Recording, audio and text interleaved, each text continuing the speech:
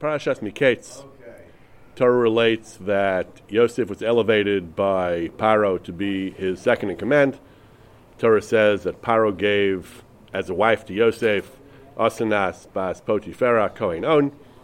And then the Torah says, Uli Yosef Yulad Shnei Vanim.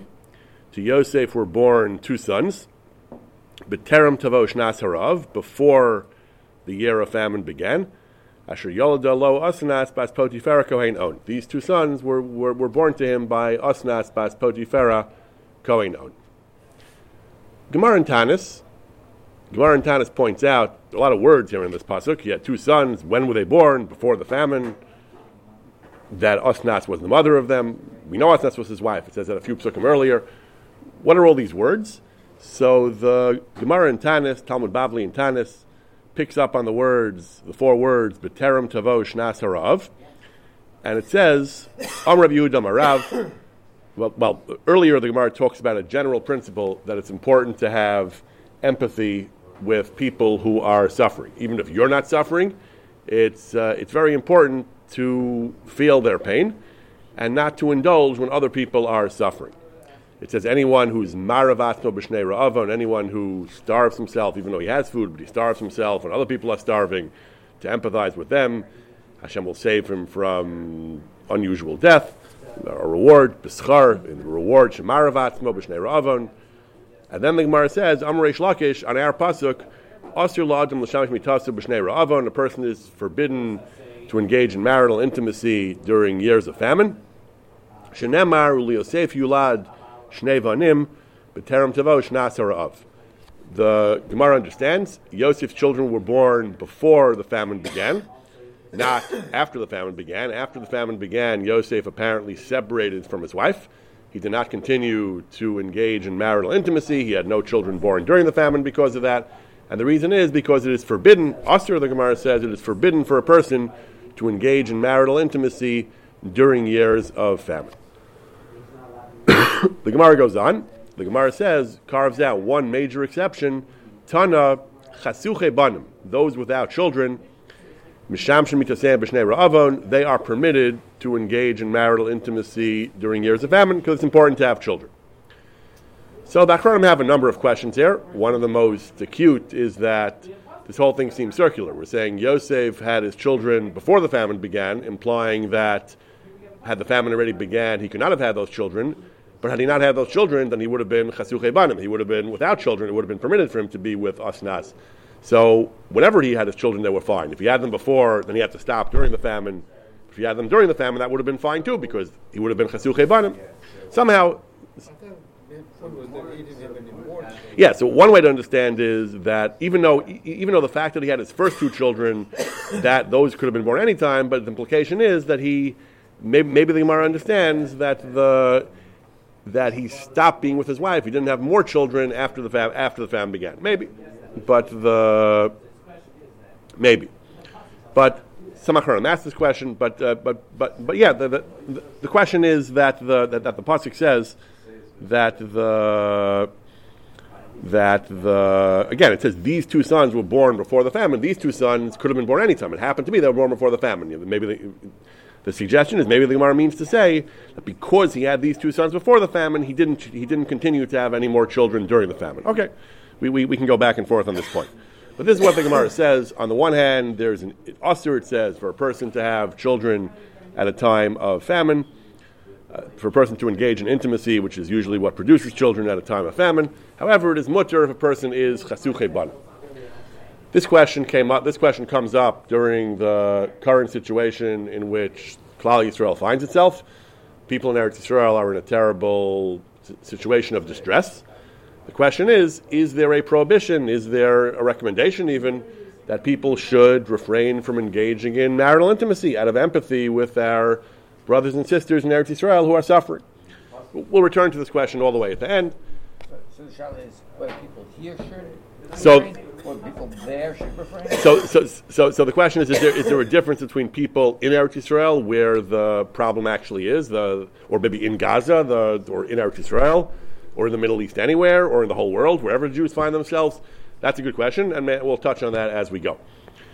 A few weeks ago in the magazine Mishpacha, there were letters to the editor back and forth, not about this question directly. Marital intimacy is not something they really talk about in the pages of these polite publications, but some people said that they were doing things like they were taking less sugar in their coffee or tea, and they were not having parties.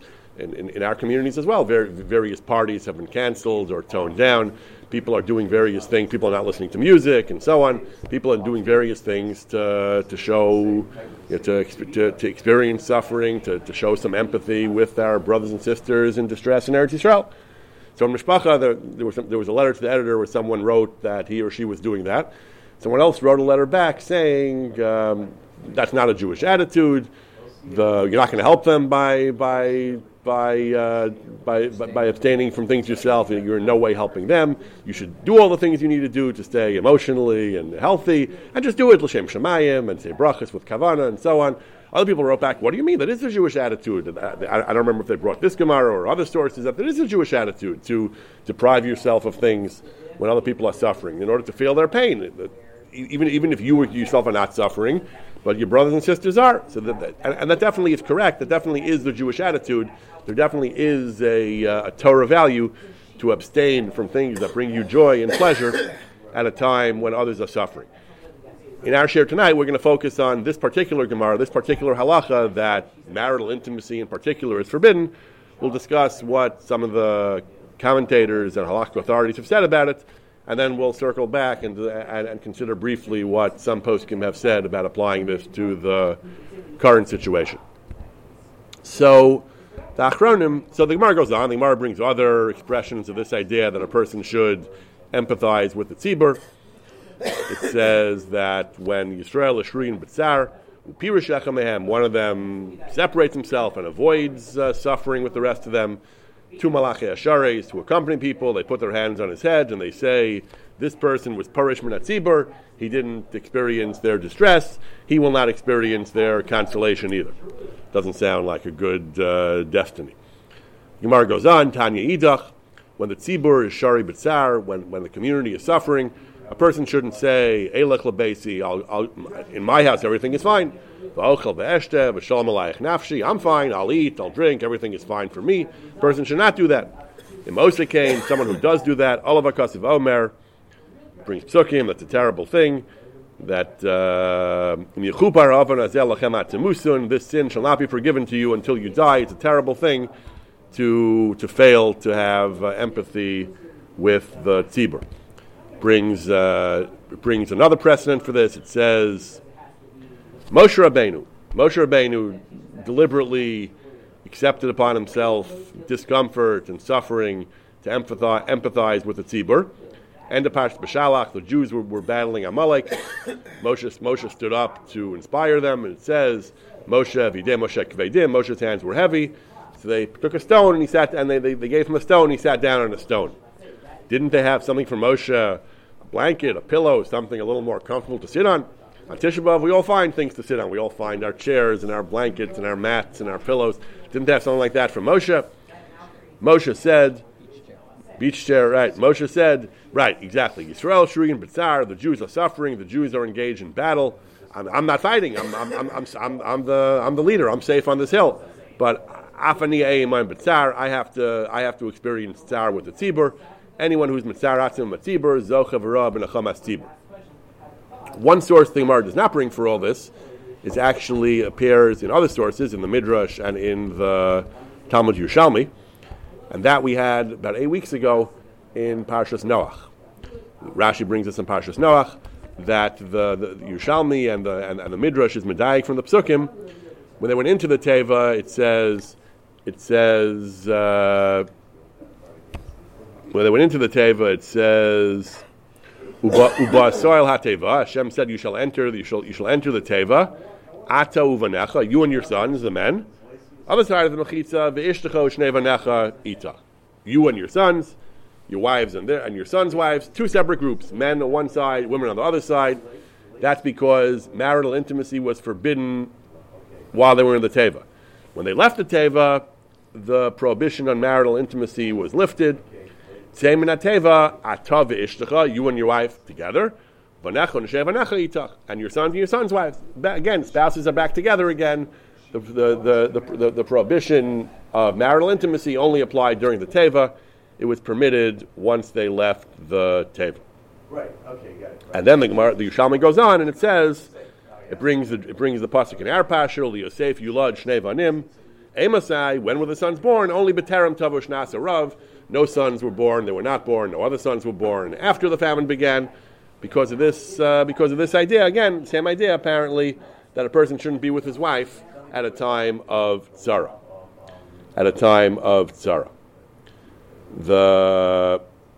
Then it brings a similar thing. The Bavli said that chasuche banim, those without children, are permitted. Tani b'shem Rabbi Yehuda, te'eve vanim, misham shmitasen, those who are desirous of children, Agmar says chasuche banim, te'eve banim, are permitted. Amar Rabbi Yossi, the Yerushalmi adds one line that we don't have in our Gemara. Amar Rabbi Yossi, we don't even have a parallel to this line, uvilvad yom shetavla, except for the day of her tefillah.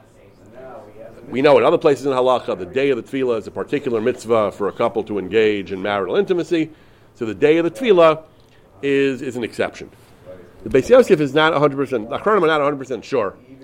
Does this mean, and only if you're chasuche banim, te'eve banim, you don't have children, and it's the day of the tefillah, only if both together are true? That's a big chumrah, that the only time this is mutter is if both conditions are met. A person doesn't yet have children, and it's the night of the tefillah. Or is it either or? Chasuche banim, te'eve banim, people who need children are always mutter. And in addition to that, even independent of children, the leil tefillah is a separate hatter. As I said, we find often in the laws of Nida and other areas in halacha, there's a special mitzvah that the night of tefillah, even independent of any question of fertility. So the Beis Yosef raises this question. He says the language of the Yerushalmi seems to imply that you need both conditions in cereal. You have to have both conditions. Only chasuche banim, and even those are only b'leil tefillah. That doesn't make sense. Beis Yosef says, te'eve banim, it's mutter. It's always mutter. Whatever they need to do to have children, and there's no limits to that. It must be it's a separate condition. The fact that it's usher, the fact that you shouldn't do it when you're not chasuche banim, even there, leil tefillah is a heter, and based on that, the Shulchan Aruch actually rules like that. The Shulchan Aruch brings this halacha about asher l'shamesh b'shnas ra'avon. The Shulchan Aruch brings this in two places in Aruch Chaim, in Siman Reish Mem and Siman Tav Kavayin Daled. Initially, the Shulchan Aruch says mitzvah laharavad matzah b'shnas ra'avon. The other din of the Gemara, that it's a mitzvah for a person to starve himself, even if he has food, to experience the pain of hunger that his brethren and sisters are experiencing. And also, in the same vein, it's also permitted to engage in marital intimacy in order to experience empathy and privation along with those who are suffering. Beis Yosef says, except for leil tefillah, which is one heter, ulechasuche banim is mutter. So the Shulchan Aruch follows what he says in the Beis Yosef, that there are two separate heterim. Leil tefillah is a heter by itself, independent of any fertility question. And chasuche banim, those who still need children, are always mutter. That's how the Shulchan Aruch paskins.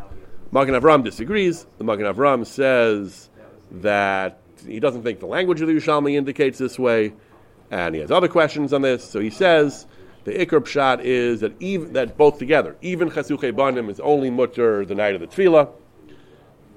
Now we don't actually pass like that, he says, because there's machlokas in the Gemara whether a woman can, when in a woman's nida and tefillah cycle, when she can become pregnant. There is an opinion in the Gemara she can only become pregnant around the time of that she can only become pregnant around the time of the tefillah. That is not usually the case. Usually the case, the ovulation is usually after the tefillah. The tefillah can be 2 weeks after the tefillah is typically about 2 weeks after a woman first gets her period, and usually she won't ovulate a little bit after that. But it depends. But there is such an opinion in the Gemara. We actually don't pass like that. The Magen Avram says that that's why the Bavli doesn't mention this condition of tefillah, because the Bavli says no, that we don't paskin like that opinion. We paskin that the fertility is independent of the leil tefillah.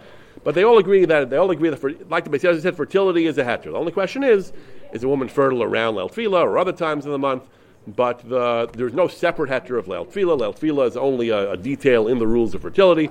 L'halacha l'maaseh, the Magen Avram disagrees with the Beis Yosef. The Beis Yosef says that besides the heter for fertility, for chasuche banim, there's also a heter for leil tefillah. Magen Avram says there is no heter. He says, kol haposkim, don't bring this heter of leil tefillah, except the Beis Yosef. So this is a major machlokes achronim.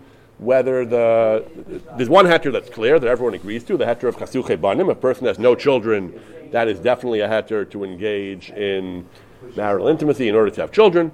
There's machlokes. Beis Yosef says the way he understands Yerushalmi, there's a second heter.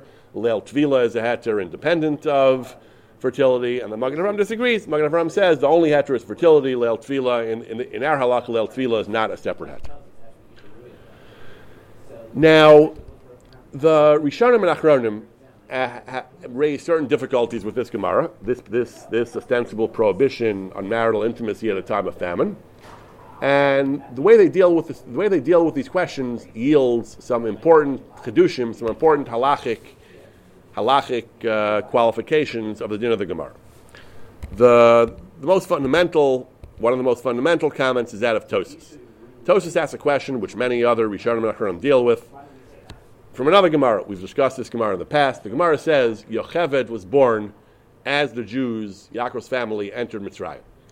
The Gemara says this in response to a famous question reading the biblical text. It's in next week's parashas Vayigash, when it describes the Yaakov's family going down to Mitzrayim.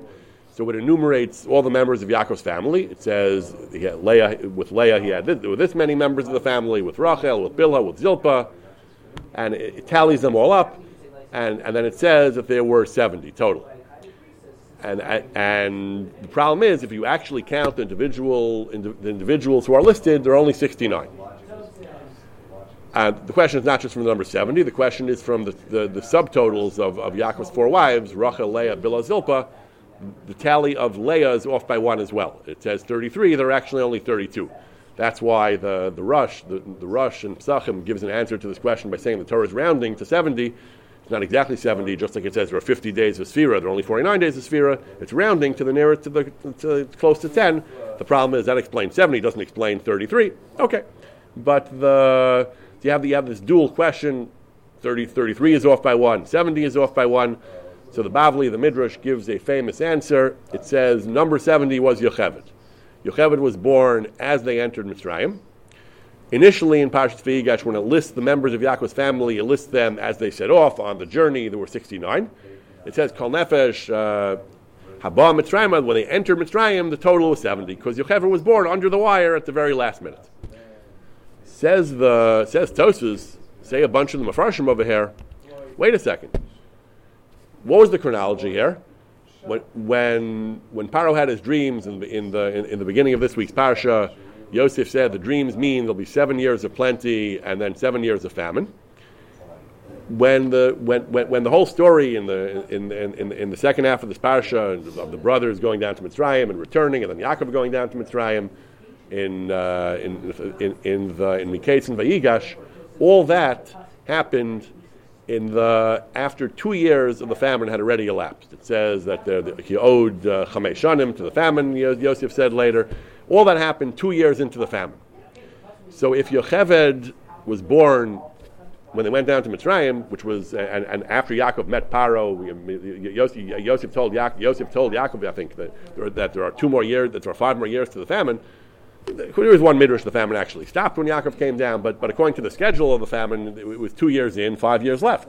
And Yocheved was born when they entered Mitzrayim. That means she must have been conceived 7-9 months earlier, during the famine.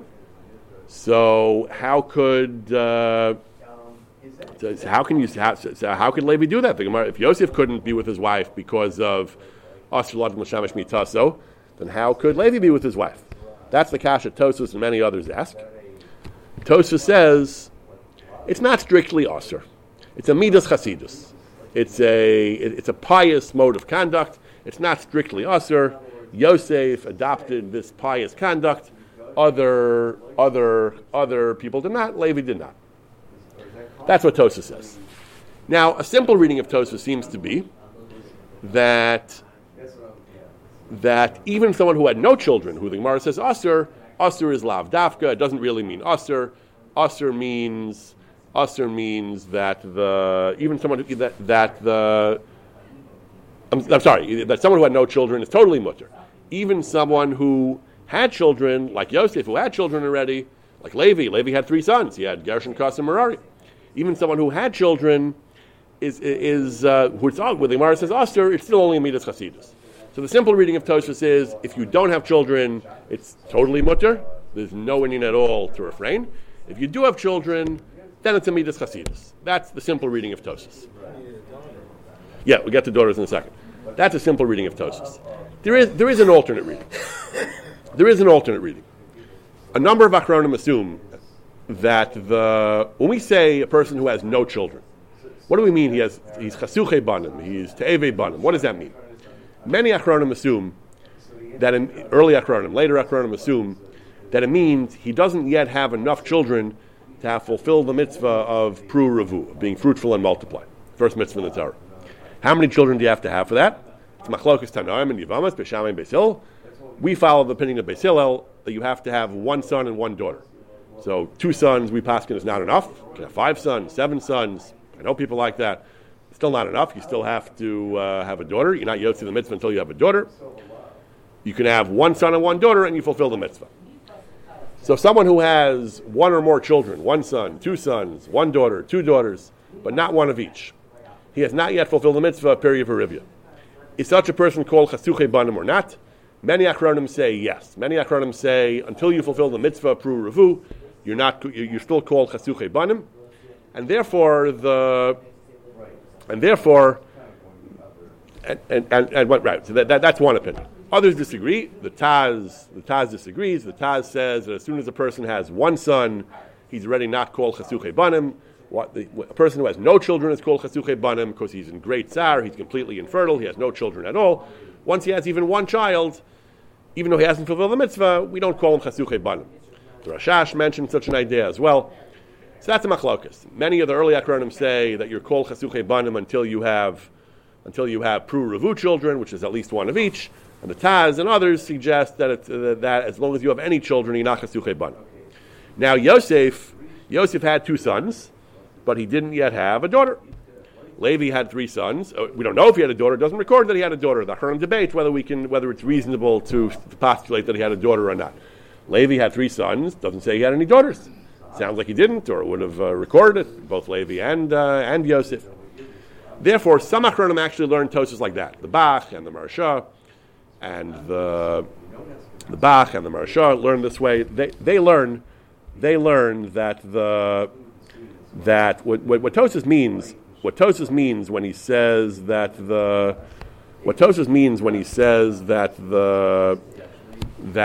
it's a midas chasidus, he means someone who has sons, who's not chasuche banim, like Yosef, he had sons, even if he didn't have a daughter, but he had sons, like Levi, who had Gershon, Kras, and Merari, even though he didn't have any daughters. They're not called chasuche banim. They're the ones the Gemara said would have been aser. Meaning, before we were saying that when it says that Yosef's children were B'terem Tavo, is that his first children Gufa couldn't have been born during the Rav because it's aser, or even that. In other words, we asked why. We asked, but his first sons, he's Chasuche Banim. So these Achronim understand, the Bach, the Marshad, the Eliyarabba, that no, his first sons, of course, could have been born during the Rav. The point is, he stopped during the Rav. He's stopping with his wife during the Rav, even though he was still Chasuche Banim because he hadn't had a daughter yet. That's the Midas Chasidus, Tosfos says. That the Midas Chasidus, what Yosef did, is that he separated from his wife, because since he had at least 1 son, he wasn't Chasuche Banim. That's where the Gemara says Aser, and Tosfos says not really Aser, it's Midas Chasidus, and that's what Yosef was doing. So the way these Achronim understand Tosfos, it's never actually Aser. It's never actually Aser. If a person is Chasuche Banim, if he has no children, I'm sorry, I said it backwards. These Achronim are learning that Yosef was still considered Chasuche Banim. Because he didn't have daughters, he was still Chasuche Banim. And still it was mutter mikra adin, and it was only Midas Chasidus. Yosef separated from his wife, even though he was Chasuche Banim. That's because it was Midas Chasidus to do that, to separate even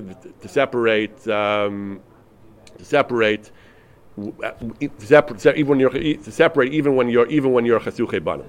But if you have children, if you have 1 of each, then it's Aser Mikra Din. When the Gemara says Aser means Kipshuto, it is absolutely Aser. For a person who has at least 1 son and 1 daughter, it's absolutely Aser. When Tosfos says Midas Chasidus, he meant for people like Levi, the father of Yocheved, and Yosef, who who were chasuchei banim because they only had sons and not daughters, for them it was still a midas chasidus. So this is a big chumrah. But even though Tosfos says midas chasidus, that just means for people who don't have children, who have no children, or who don't have daughters, or who don't have sons, for those people, it's mutter mikra din. Chasuchei banim is mutter, but it's still a midas chasidus. That's talking about son and not daughter. Presumably, even if they have no children, to me it would be midas chasidus to refrain. So that's how they learn. These are machmer, the Bach, the Marsha, the El Yerabba. It's an Isser Gomer for someone who has. It's an Isser Gomer for someone who does have children. Someone who does not have children, or only has children of one gender. For him, it's mutter mikra din, but still it is a midas chasidus for him. It's a midas chasidus for him to abstain. The Taz learns differently.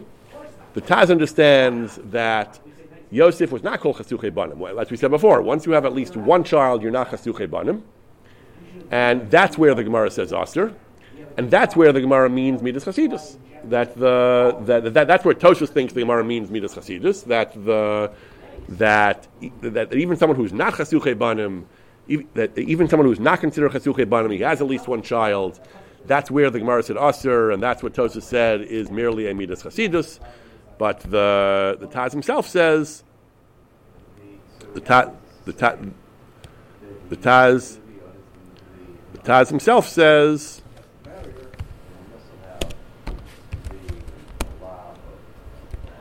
the Taz explains Tosfos this way. He says that the Iker is like Tosfos. Well, the Taz says a little differently. The Taz says that he brings another base Yosef that before Matan Torah, this halacha did not strictly apply. Yosef was not called chasuchei banim because having even one son makes you not chasuchei banim.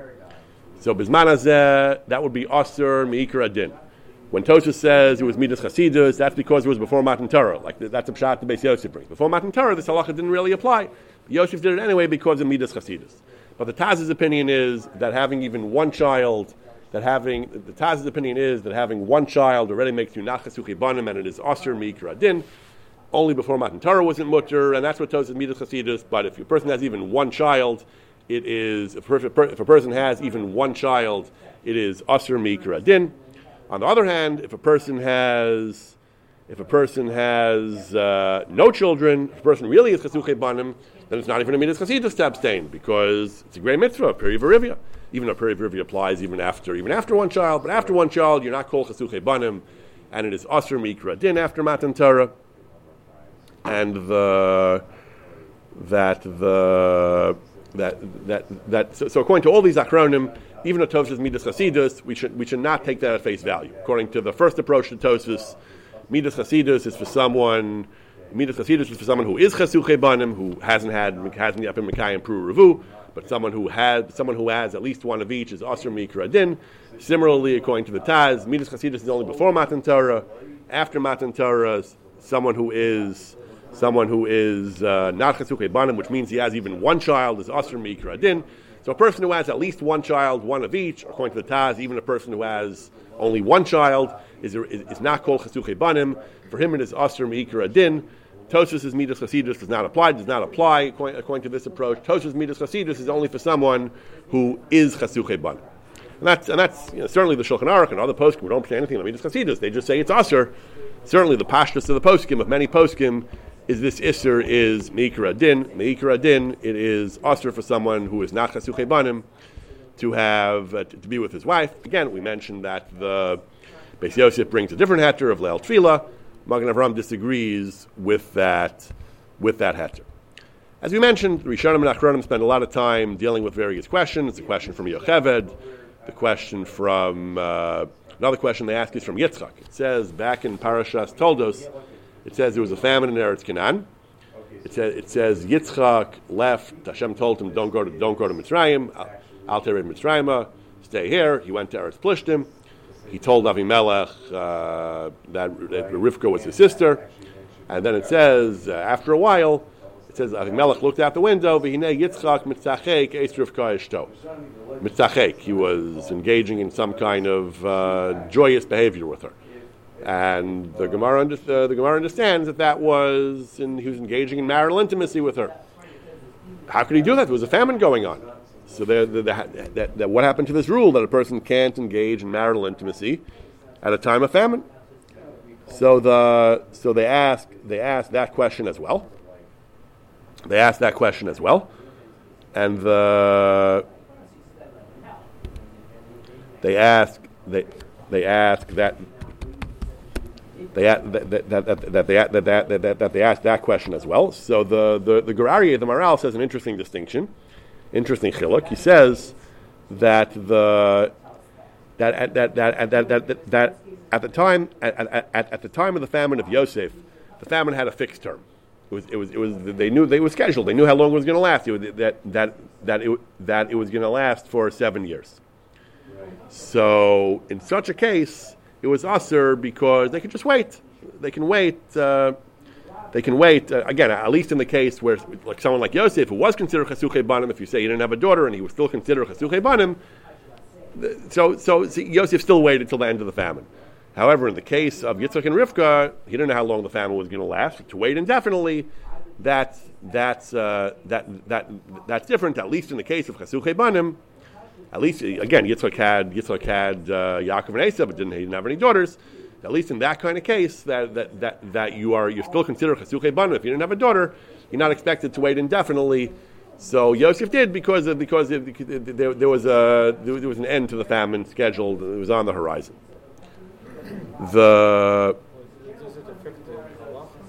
What? Then we say that, like nowadays, when they pass halacha nowadays, nobody knows. Right. Nowadays, it's rare that we have a case where the tzara has an end. We know the tzara is going to end soon. It's not that common. So again, the Gerarye, I think, is talking about a case of people who are chasuche banim, who are people who don't have children, but anyway might want to wait for Midas Chasidus or something like that. So they would wait if there's time on the horizon. But in the case of someone who has children, it's Aser Mikra Din, maybe. I don't think it matters if there's a time schedule on the horizon or not. It's Aser anyway. The Levush, another distinction, and this is what Howie raised before. The Levush distinguishes between I think it's the Levush. Let me just check. It's that some Achronim discuss where the Mizrahi. The Mizrahi and his super commentary to Rashi has a lengthy discussion also of all these points of Yocheved and Yocheved being born Ben Achamos and Yitzchak and Rivka. And regarding the question from Yitzchak, the question Tosas asked from Yitzchak, the Tosas asked from Yocheved, the other question of Yitzchak and Rivka. So he says the distinction how we made before. He says where was the famine? Eretz Canaan. He says Yitzchak had emigrated to Eretz Plishtim. Eretz Plishtim, it was okay there. Eretz Plishtim was fine. So therefore, Yitzchak did not feel bound by this halacha because he was in a place where people were okay, the menucha. But Yosef, in Mitzrayim itself, he says was famine. Even though it says that there was famine, it says in the pasuk, but Tela Eretz Mitzrayim, the Eretz Canaan Pnei Arav. This week's parsha, or next week's parsha. I think next week's parsha it says, "L'nishalem kiyim gviyasim vad masam." They had nothing left. Even though it says B'chol Eretz Mitzrayim hayalachem, that there was famine everywhere else, but in Mitzrayim they had bread. That means Yosef's warehouses had bread, but for the common people, they were experiencing famine. They had to go beg Yosef to give them bread, so that the common man in Egypt was in distress. Therefore, Yosef was bound by this halacha. That's what the Gemara says. B'terem tavush nasarav. However, Yitzchak and Rivka, they were in Eretz Plishtim. The Eretz Plishtim was seemed to be doing okay. Famine, that's why he went there, because apparently the famine was not a problem there. Therefore, this halacha did not apply to him. So apparently, again, I don't know how far away you have to be, how different city, state, province, country, continent. But Plishtim and Eretz Yisrael is not that far away. But even there, from there to there, apparently, that was far enough that according to the Mizrahi, Yitzchak did not have to observe this halacha. It's interesting to note that this approach of the Mizrahi, he's contrasting Yitzchak vis-a-vis the people in Eretz Plishtim, and Yosef vis-a-vis the people in Eretz Mitzrayim. He seems to be assuming that the concern is even for non-Jews. The people who were starving in Mitzrayim were non-Jews. The people who were happy in Plishtim were non-Jews. Mizrahi seems to think that the concern is for the non-Jews, local non-Jews. The Ran, back centuries earlier, the Ran in his Pirush to Maseches Tanis seems to assume that we're worried about we're worried about one's fellow Jews, because he also asked the question from Yocheved, why did Levi not abstain from marital intimacy the way Yosef did? So he says, because Yosef, he says, he didn't know that his family was doing okay. Yeah, as far as he knew, his family was suffering from the famine, so he abstained. Not because of Mitzrayim, but because he didn't know what his family was up to. But on the other hand, his family knew that Yosef was doing fine. They knew that Yosef was okay. Others challenge it. Others say, why do you think Yosef, why would you think that, the Beit Yosef says, why do you think they knew Yosef was doing okay? They sold him into slavery. For all they knew, he was dead or a slave somewhere. So why would you think that they thought he was okay? And before they met him, before he identified himself to them, Yocheved would have been conceived months before this happened. So why would you assume, unless you say the whole thing, after he revealed himself, they spent 9 more months before they went down to Mitzrayim, but assuming that happened more or less right away, before Yosef revealed himself to them, why on earth would they have thought that Yosef was doing fine? Maybe if they thought he was dead, they didn't have to worry about him. But the language of the Ran is, he says, the Yardim Mitzrayim. They said the Yardim Mitzrayim Yodin Hayu Ba'atzman Shein Tzvei. They knew that they were okay, and Yosef Nami Yodin Hayu Ba'osha Yashari Barevo. They knew he was doing okay. So the Beit Yosef says, what do you mean they knew he was doing okay? They knew he was doing okay once he revealed himself. They didn't know he was doing okay when Levi was conceived. Maybe they thought he was dead, but they said maybe Shari Barevach means in Shemayim. Maybe they thought he was doing okay in Shemayim. It doesn't sound like that, but okay. Anyway, so according to the Ran, on the one hand, he says that we are worried about different countries, that Yosef is worried about his family back in Eretz Canaan. On the other hand, we're worried about Jews and not non-Jews. So according to the Mizrahi, we worry about the local people in your country, whether they're Jews or non-Jews, and we don't worry about the people in other countries. People in other countries, according to the Ran, we worry about your fellow Jews, whether they're in your country or not, and we don't worry about the local. We don't worry about the non-Jews, whether they're foreigners or local. Okay, so there are different interpretations to exactly which people were supposed to. A very important, philosophically, a very important question. Particularism versus universalism, a very important question. How wide we have to. How wide our sympathy is supposed to extend. Okay, I'll call upon him. As we mentioned also, the Beit Yosef also suggests that the whole thing in Yosef's time was a midas chasidus. That's why Yosef wasn't worried, even if he was chasuchei banim. That's why that's why Beit Yosef says that. Beit Yosef says that the entire thing in the time of the Shvatim was only a midas chasidus. The way he puts it is, Kodem Matan Torah, there was no Isser. When the Gemara brings from Yosef, it was just an Asmachta. Teide, he says, because he asked the kasha we started with, he says, that before he had his children, it would have been mutter, that it would have been mutter even afterwards. So what does the Torah mean? He had his children dafka before. Again, we suggested it means that's why he didn't have more children during the famine, but Beit Yosef understands the Gemara to be saying that these children had to have been born before the famine, otherwise they couldn't have been born at all. That's certainly not true, he says. Al-Karka, the whole Gemara is in Midas Chasidus, which is what the Gemara is just used, making it Al-Karka that the Kodemat and Torah, I'm sorry, not Midas Chasidus, it's Asmachta. The Beit Yosef says that the whole thing is an Asmachta. It's not a real drush at all. The Gemara is just hanging this idea on the Psukim, but it is that the Gemara is just hanging this on the Psukim. The Psukim, of course, cannot be interpreted to mean this.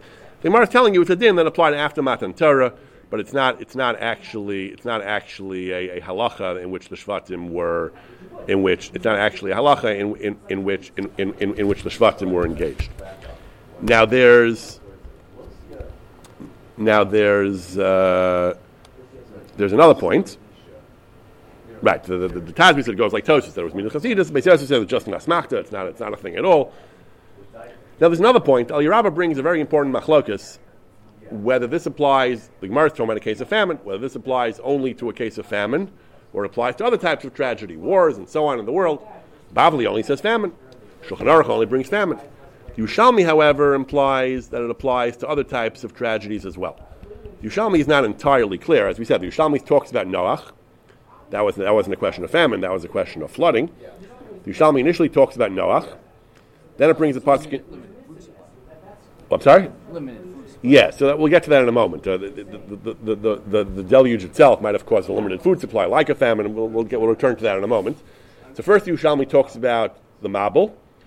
Then it brings a pasuk in Eov. It says, "B'chasar u'b'chafan galmut," when there are situations of want and famine. then Galmud, a person should be alone, a person should make his wife alone, he should separate from his wife. And then it brings the drasha of Uli Yosef Yulad Shnei Vanim.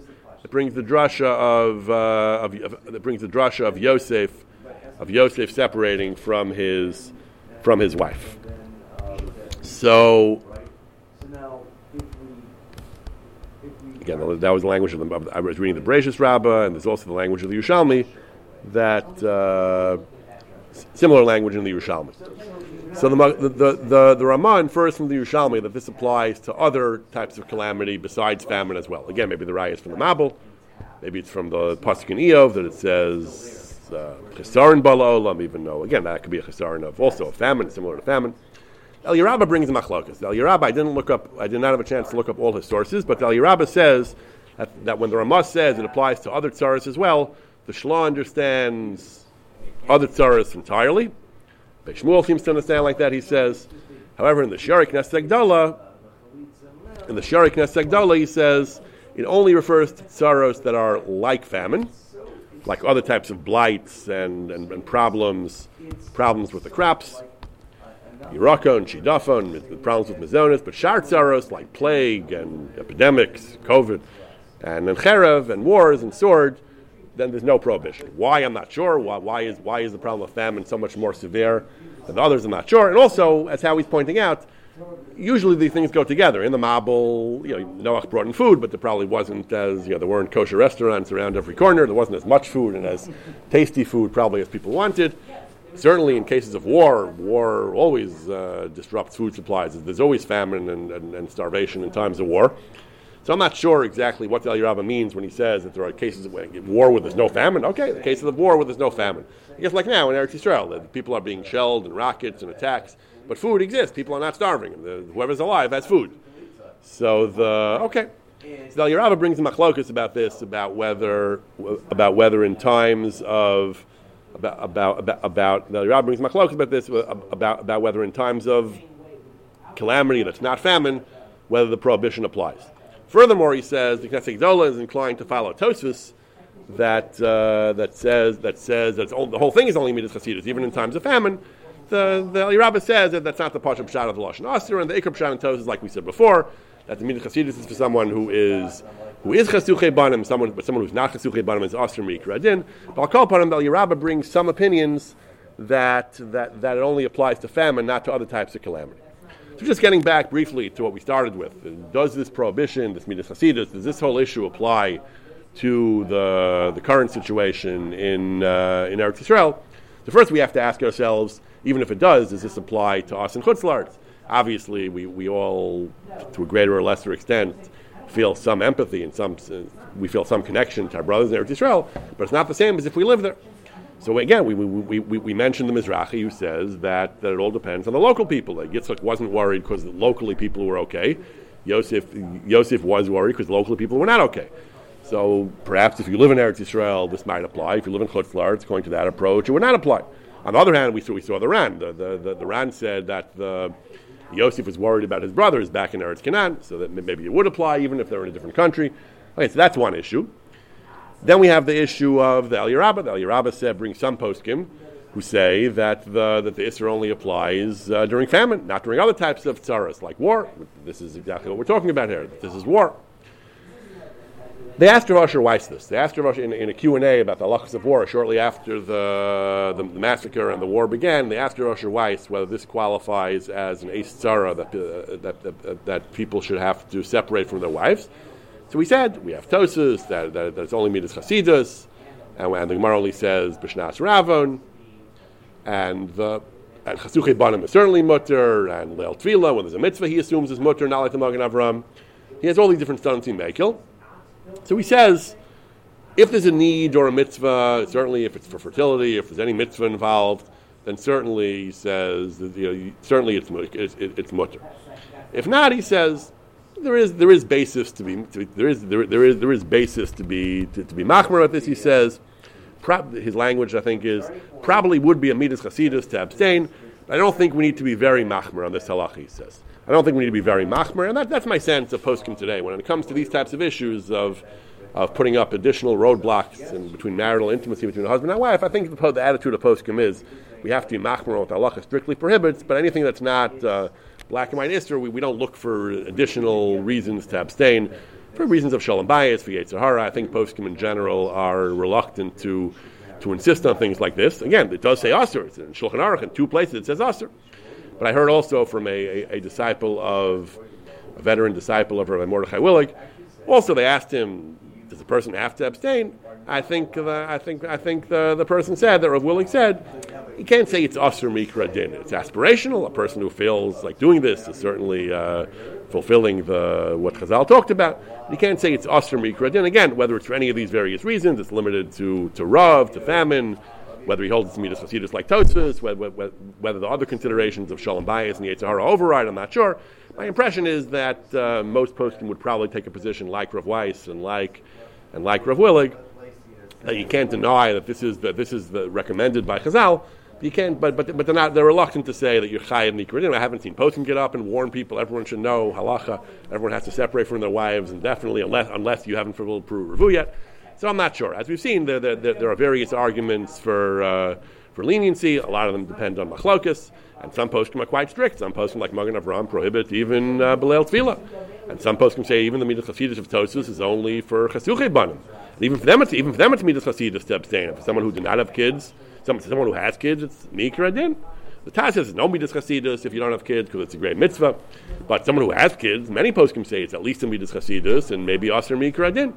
Nevertheless, I don't have the impression that poskim would tell people you have to be machmer, but certainly doing so would be in the spirit of Chazal, in the spirit of this idea that they developed from Yosef, from Noach, and the idea that they struggle to reconcile with the cases of Levi and Yitzchak and Rivka.